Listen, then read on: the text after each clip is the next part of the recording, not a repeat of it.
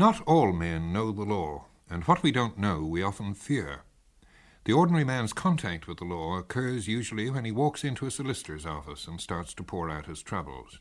The good solicitor listens carefully, takes up the cause, and sees it through to a conclusion.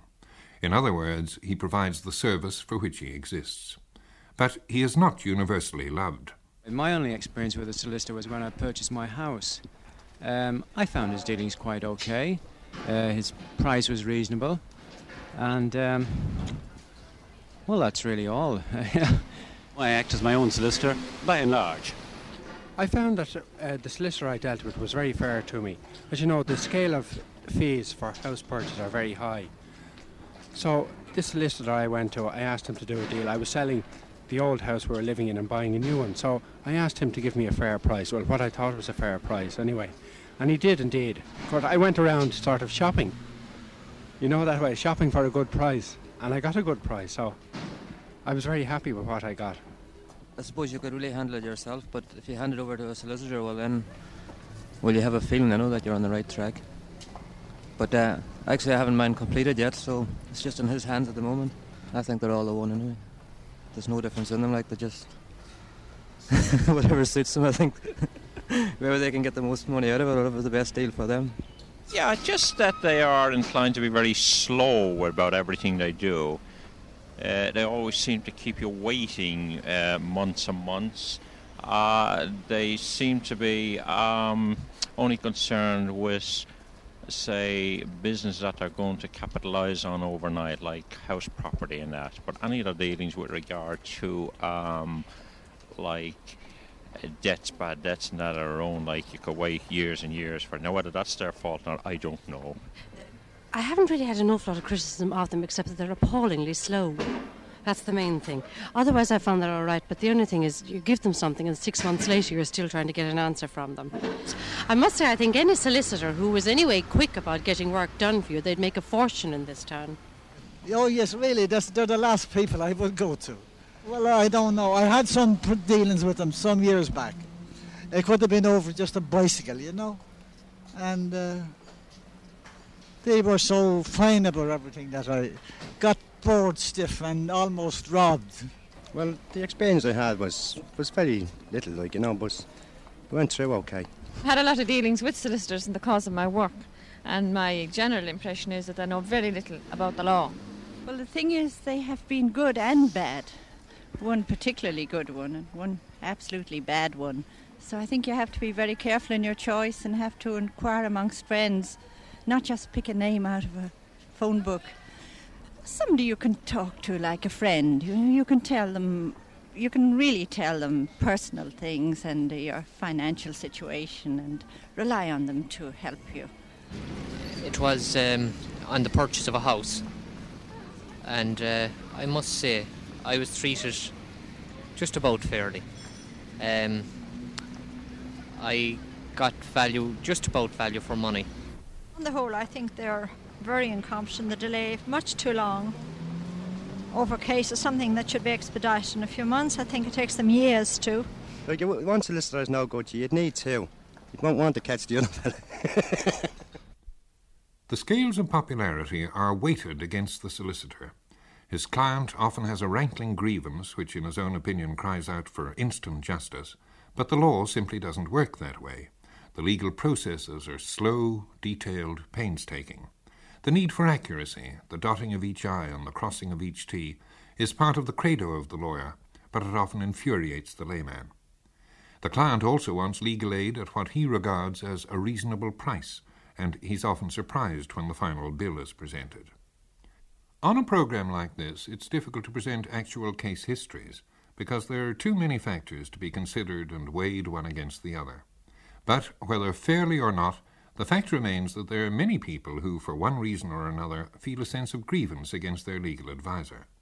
Most of them are only too keen to tell their side of the story, and earlier this year they found a sympathetic ear when Brian Bell set up the National Association for Clients of the Legal Profession. I asked him why he set it up. Well, as a result of personal experiences with solicitors in both Dublin and the country, and experienced quite an amount of frustration, delays and what have you, I felt that if there were many other people similarly inclined, that we could get together and form a protection society which would help to right many of the ills which I had experienced. Now, as a result of a number of articles appearing in the newspapers at that time, I took up my own case and projected it in one of the newspapers. And I suggested that if people wished, they could write to me and I would start the ball rolling. Within a matter of days, I was inundated with correspondence from all parts of Ireland. This showed to me that the press, indeed the media, are very powerful, and it was the way in which to express and develop the ills which were inherent in our legal profession generally. Now, because of the tremendous correspondence which has flowed into me then and is still flowing into me, I became alarmed, and carrying out a full-time job, which meant driving 135 miles every day, I realized that I couldn't carry on like this. I must make a choice, and that choice I have now made, and I have no doubt that the future, as we carry on, as we develop, and we are developing, we have quite a number of branches throughout Ireland. We have branches to Tipperary, Cork, Limerick, which is a very strong one, very healthy, Dublin, Mayo, and in County Meath. I would like to see, and I think it's very necessary now, that we have branches in every county, and perhaps 2 in some, the bigger counties. We also have quite an amount of correspondence from abroad. This is extremely disturbing, because now our embassies are referring complaints they receive directly to our association, and this to me looks as if they in the past have tried the normal channels without success. Many of the complaints are shocking and require urgent and immediate attention. We, as a young organisation, are snowed under, and there's no way in which we can attend immediately, much as we would like, to all these complaints. But as we develop, we are progressing each complaint in order of merit. This is, if it's a very serious one, or if there's great hardship involved, we do take it up initially with the solicitor concerned. If that fails, we take it up with the Incorporated Law Society. And it's only fair to say that in recent months, the Society has shown an awareness which was extinct previously to the needs for investigating their members who appear and who are, we know, misbehaving. Could you give me an idea of the volume of complaints that you've had? How long are you in existence, and how many cases have come to your notice? Well, we were officially formed on the 11th of March last, and I have a mammoth mail at home daily, in correspondence and what have you. Most people register letters to me with their documentation, which is, I thought that they didn't do it in the early stages. I would say the volume at the moment runs between 300 and 400. And as I say, it's mounting, and we are trying to curb it now so that we can catch up on the initial stages, because we do not wish and do not want to become as inefficient as the solicitors have been, generally. But this, I visualize anybody who is having dealings with the legal profession anywhere in Ireland, I visualize that they will seek at some time, if not now, sometime in the near future, membership of our association, and will be glad to have an association such as ours, a neutral one, which can act as a go-between between themselves and the legal profession. Now, I'm sure you appreciate that an association such as yours is going to attract the attention of soreheads, people who feel that they've been badly done by, but in fact have not been treated badly or illegally, if you look into the thing. Yes, I would accept this, certainly. We have had a number of people already who have, in one way or another, come into the association or endeavoured to come in, and there's no doubt that their mental frustration, for one reason or another, is certainly not conducive to having a real good case to offer or to fight for. But at the same time, I think everybody, it's a human nature that if somebody has a complaint, whether they need psychiatric care or otherwise, we should never turn a blind eye to it, or deaf ear to it. I think we should try and see if there's anything that can be done, because some of these cases indeed are as a result of legal manipulations and what have you. I have communications indeed from people, from single farmers and whatnot, who have gone into mental homes, and they've, in their best handwriting, which is sometimes very illegible, they have begged me to visit them and told me how to get to them without worrying about the securities and whatnot. And it does seem as if there are people, and I'm certain there are people in hospital today who have legitimate grievances. Oh yes, this may very well be, but you get letters, you say, from psychiatric patients. Now, you obviously will have to be very careful not to pillory any solicitor or lawyer on the basis of complaints such as this. This is quite true, and we do take this precaution. We cannot at this stage pick and choose who is right and who is wrong. We will be guided in this respect by the information which we glean from the solicitor concerned to a certain degree, but we will also pursue it from other areas as well, which are perhaps best left unsaid at this stage. But we have our own reconnaissance, which we do regularly in the local area, to see if neighbours may know something about property and what have you, or if we can trace relatives abroad who may also be able to throw some light on a particular matter, where the person at home may be too ill to realise the good or the bad of the case, or to justify a judgment would be capable of standing up in court. You say you have had already 300 or 400 complaints. Could you categorise in very broad outline what the main causes of complaint are? What are the recurrent, repetitive causes? At the present time, the main cause of complaint concerns property dealing, and it does appear as if the legal profession, the solicitors in particular, have forsaken all other aspects of their legal profession and devoted and are devoting their main time and energy to being involved in property transactions, because obviously this is a very lucrative market for them. The farming community appear to be the least well versed of the general public in their dealings with the law, and frankly, and I don't like having to say this, but they are misled very often, and they do sign documents. Indeed, they have signed blank papers, and in some cases they're signing away their rights, total rights to their property. Apart from property, what other complaints do you get? One of the major complaints would be in the concerning of the probating of wills, the great delays taking place, which are extraordinary, absolutely extraordinary. In some cases up to 5, 10, 15 years to probate wills.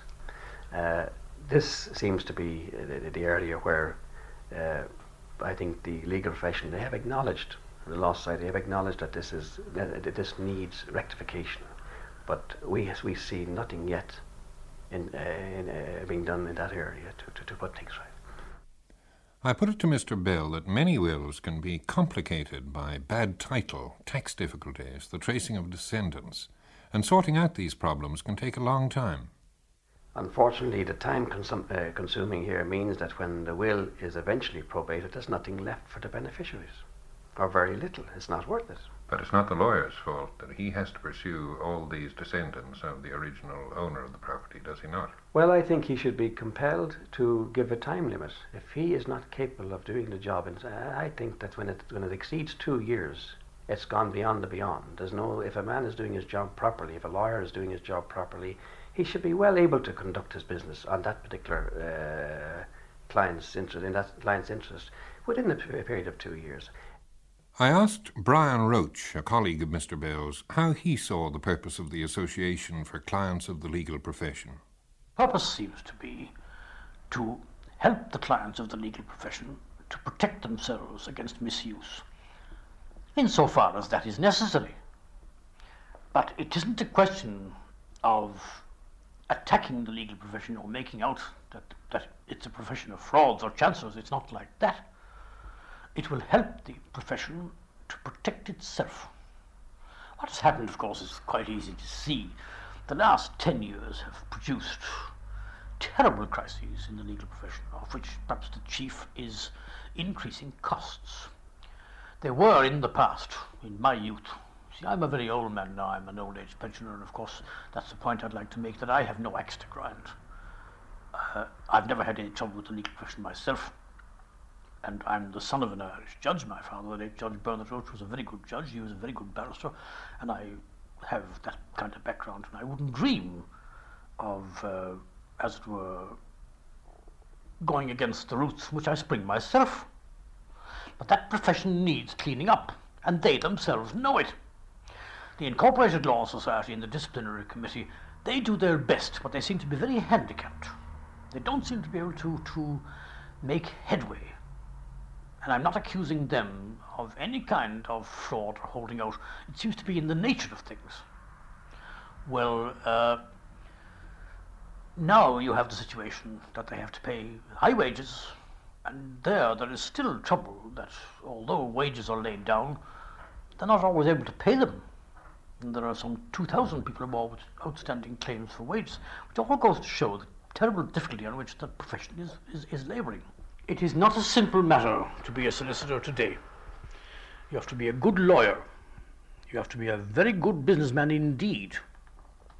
And you have, as a businessman, you have to extend a little beyond the realm of law, for instance, such as the valuation of houses and things, which are really more an auctioneer's trade. And you have to be good at office management. And all this adds up to expense all round, including, of course, court outlay and things of that sort. So they have a shocking weight on their shoulders. What they're doing is they're adjusting themselves to this with very great difficulty, and inevitably there are casualties and the public are suffering. There is an idea that some central department should be established to take control over all estates and proceeds of sales of houses and so on. This may have to come, but let us acknowledge at the same time how good the situation was in the past. If you had a good solicitor, he took charge of all these things, but the arrangement was flexible. He was an honest man, your estate was safe, he charged his costs, they were reasonable, and everything ended up pretty satisfactory. It was a very flexible, sound arrangement, but it depended on the honesty and integrity of the man. Well, undoubtedly, in modern times, in very modern times, due to the great strains, the attack on the solicitor's integrity has been successful to some extent, and they have lost a certain amount of faith and integrity and public trust. But they'll get it back. Vincent Manning is a public representative who has some experience of complaints against lawyers. I'm an alderman on Dublin City Council, and we meet the community on a regular basis to identify what the problems in the area are and act on them. One of the things that were pointed out to us was the unsatisfactory service which a lot of people were getting from the legal profession in regard to the transfer of title and the closing of sales of houses, etc., etc. So we agreed that we would hold a special meeting to discuss this one particular problem of this dissatisfaction with the legal profession, and we had about 50 people at this particular meeting, and we agreed that we would publicise it, and that people who had problems would write to me, and I would endeavour to get them some type of a hearing. To have some of their problems ironed out. I wrote to the Law Society and I asked them what exactly, what recourse an ordinary citizen would have against the legal profession in the view of all these complaints. And I was told in a letter from the Incorporated Law Society that the person would make a complaint to them, that is the Incorporated Law Society, about a particular solicitor, and they would send a copy of this complaint to the solicitor involved and ask him to comment. and his comments would be relayed then to the original complainant. Well, I must say that we were very happy with the response that we had on that particular line, because what we did was we hurried up by complaining to the Incorporated Law Society and the Incorporated Law Society complaining to the solicitors. We hurried up a lot of the wishy-washy things that were hanging there in the balance and which had been basically on a long finger. But where we are very dissatisfied is where the complaints from the complainant, more or less, are relayed to the solicitor. The solicitor's response to these are inadequate. So therefore you've got to go to a higher level, which involves a disciplinary committee, if you like, within the legal profession. And I, or anybody else like me, have no recourse to these people, and they themselves have fallen down, and it is they who should have progressed our complaints at a further stage, having, if you like, reached disagreement at one particular level. The disciplinary committee should have moved in and said, now let us sort it out from here. We were told by the Incorporated Law Society that 96% of the solicitors are the pillars of respectability of our society. Now we would accept that. It's the 4% that we are worried about, and what we would want done now is that the 96% would sort out the 4%, and then we'll be all happy. Having listened to the murmurings of discontent in regard to the public's relations with solicitors, the obvious next step was to get the other point of view. I took up specific items of complaint with Walter Beattie, a spokesman for the Incorporated Law Society of Ireland. First, I raised the matter of a solicitor acting for both buyer and seller. I suggested that in such a case there had to be an element of conflict. Was there anything against the practice? Well, as things stand at the moment, there's nothing to prevent this. Any good solicitor, if there's a conflict, will not act for both parties because you can't serve two masters. There is a certain amount of disquiet at the idea of prohibiting acting for both parties, because in some cases it is a way of keeping legal costs down, and this, of course, is always desirable.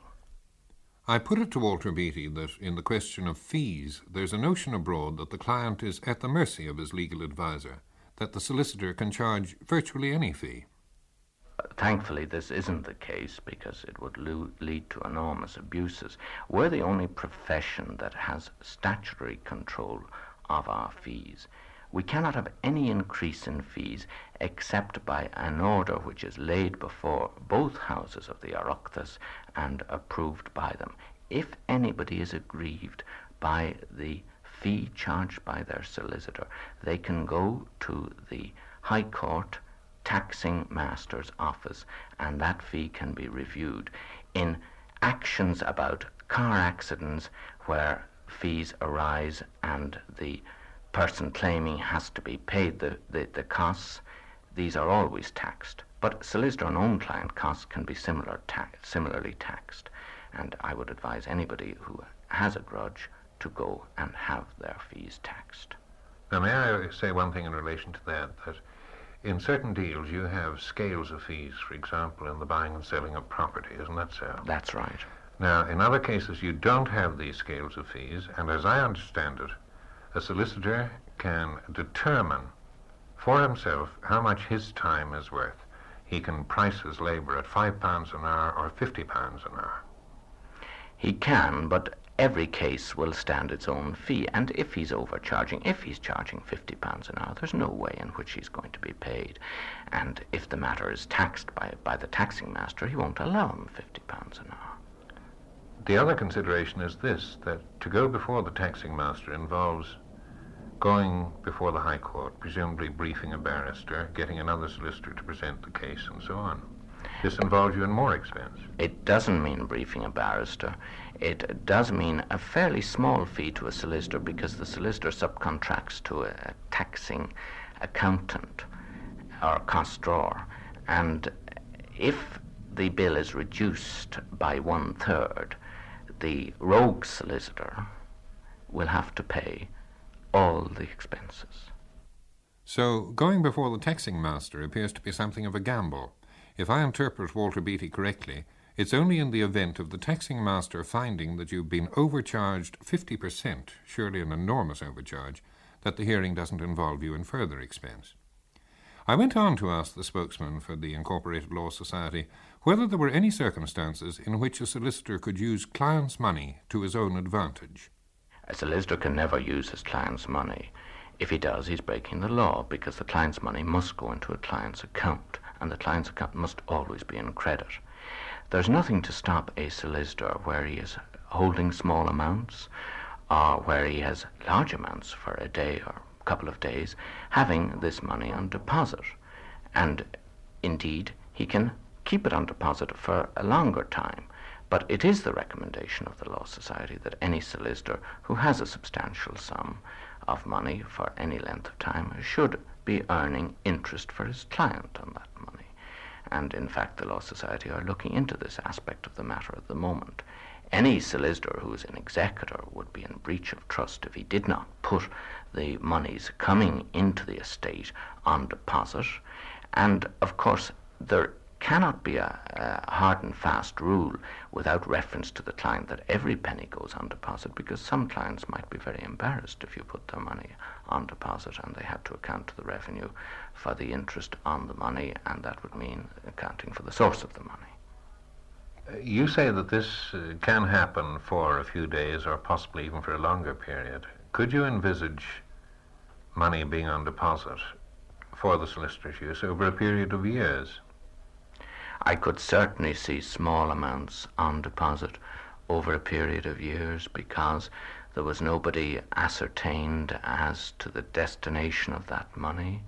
I couldn't see a large amount of money on deposit for the solicitor's benefit over a period of years, because I think most people try to live properly and do things properly, and this wouldn't be obeying those ethics that we should all observe. But as things exist, there is the possibility of someone without ethics doing this. Yes, and this is why the Law Society is taking a hard look at this, and we hope eventually in the near future to follow the Scottish Law Society system, which lays down that if you have a large sum of money, or if you have any money for a long time over a certain amount, that it must automatically, if the client wants it, go on deposit. And incidentally, any client who tells their solicitor that their money is to be put on deposit, it must go on deposit. Would you favour the establishment of a central fund to look after clients' money? I don't think it would work, because I don't think that the public would want their money, which is entrusted in a very private capacity to their solicitor, to be subject to scrutiny from a central fund. Hundreds of years ago, Shakespeare wrote in Hamlet about the law's delays. Today, the most recurrent complaint by far is still the long and often inordinate delays in settling legal matters, especially the probating of wills. I would agree there has been an experience of delay in probating of wills. This is partly due to the rogue solicitor to which I've referred, the man who's not doing his work, and there are some people like this. And it has also been due to the estate duty system, which we have had until April last, and it has now been abolished. Under the new system, we are getting our probates out very fast, because with no estate duty to pay, there's no necessity for loads of queries, and the estate duty office are very efficient and dealing with schedules of assets now in a week to 10 days. So I think this is going to disappear. Apart from the probating of wills, what other areas have engendered long delays? Court work. And there is a problem here. Sometimes it has been because there have been too few judges. Sometimes it has been because the whole system lends itself to delay. One side is ready to go ahead and the other isn't. There may be a doctor who is involved in a heavy operation that day and he can't come and give evidence. And there may be a situation where the case cannot come on because the solicitor wants to see how his client is getting on. It's undesirable to bring the case on if there's going to be a relapse and the patient's position is going to deteriorate. It's very much of a grey area, and there's always going to be delay in litigation work. I can never see how you're going to get a case disposed of in 2 or 3 months. We heard some comment earlier about the disciplinary function of the Law Society. What powers have they, in fact, over erring solicitors? The 1954 Solicitors Act gave the Law Society the right to strike off rogue solicitors, but subsequently this was challenged in the courts, and the Supreme Court decided, probably rightly, that this was a judicial function, because if doctors are struck off by their medical association, it doesn't stop them practicing, but if a solicitor is, he cannot practice. So now the complaint about a rogue solicitor is sent to the disciplinary committee, and if they find that there is a case against him on the facts, they refer it to the High Court, and the President of the High Court then deals with it, and he has the power to penalise that solicitor in costs, to make him pay a fine, worse still, to suspend him, or worse still, as he's done last year in 3 or 4 cases, strike him off. And that's the end of his means of earning a livelihood. But have you in the Law Society any disciplinary powers at all over solicitors, apart from threatening them with this final kind of judgment in court? We have no right at all to penalise them in any way, because it has been decided by the Supreme Court that we cannot act in a judicial function, and all we can do is refer it to the High Court. Well, how far does your influence run with solicitors? Very far. Very few solicitors want to go against their own peers, and I know that a solicitor of good standing would find himself very embarrassed to be even referred to a preliminary investigation. But of course we're not concerned with solicitors of good standing. It's the ones of bad standing, and probably they don't mind that much because they're going to go that way anyhow. And incidentally, I would like to emphasize that we are very anxious that solicitors who are letting down the profession be disciplined, and if necessary be struck off, because these are the people who are causing all the disquiet at the moment. Walter Beatty expressed the opinion that delay in some of the processes of the law is inevitable. Court work is the worst aspect of this business, and I wondered if anything could be done to speed it up. I put the question to the Attorney General. Yes, there are these complaints, and I think in many cases they are justified, and I think something can be done about them. In particular, I think if we could examine very carefully court procedures with a view to their reformation, if we could examine in great detail many of our laws which require to be updated and reformed and consolidated, this I think would cut out some of the delays which occur, and I think would make for a better service of the public. Well, how far have you got in this ambition of yours to speed up delays? Well, the Law Reform Commission has been established. As you know, legislation was passed establishing the Law Reform Commission. It has been established. We've been very fortunate with the people who've agreed to act on it, and whilst it's only just been established and hasn't yet effectively started its work, I would hope that the Law Reform Commission would be a means of helping to deal with the problem that you've been discussing.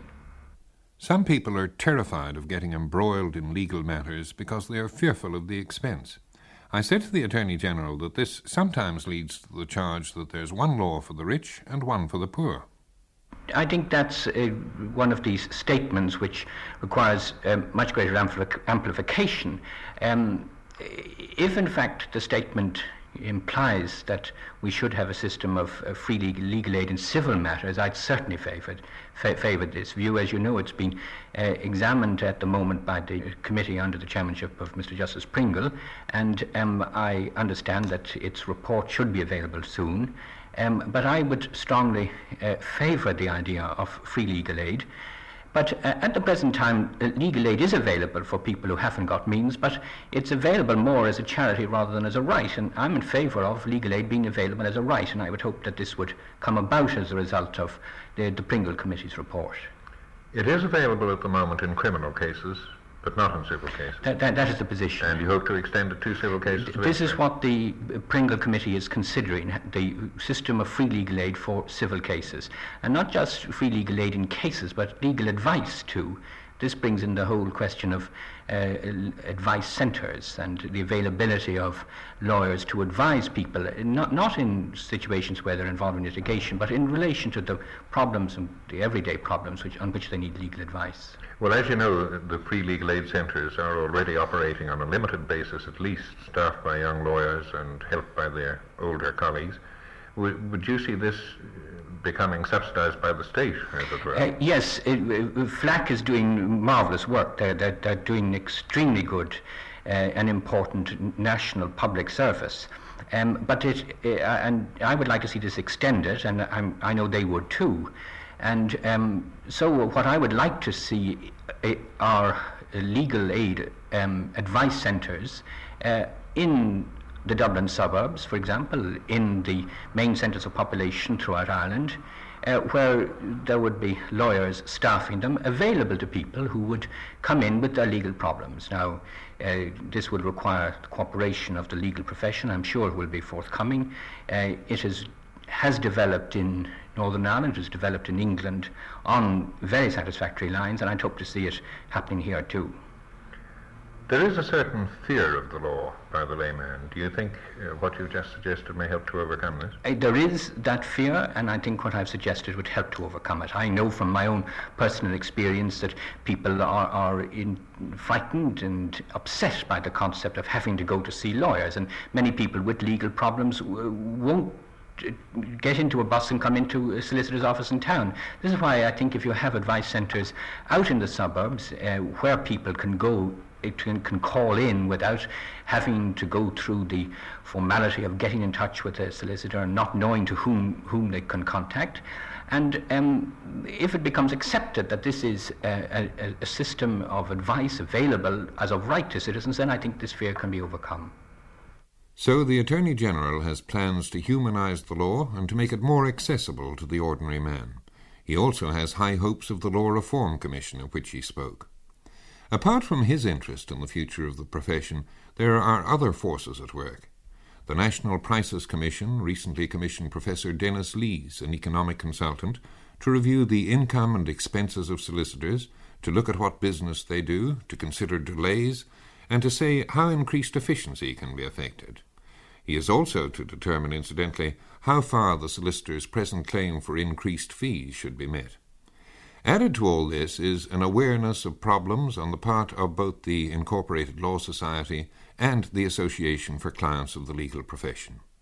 With all this activity, who knows, maybe before too long the law and the layman will move closer together.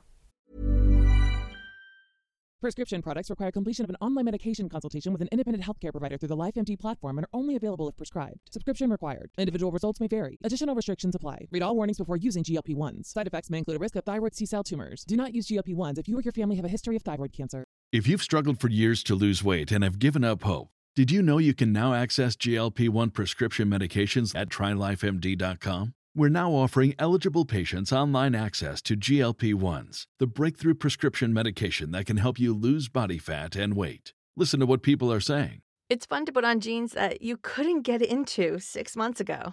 Every morning, I look forward to getting on the scale. For anybody who's struggling with their weight, it's a godsend. And here's the best part. Your insurance may cover 100% of the cost of your medication. So go to TryLifeMD.com to have your eligibility checked right now. Get started today at TryLifeMD.com. That's TryLifeMD.com.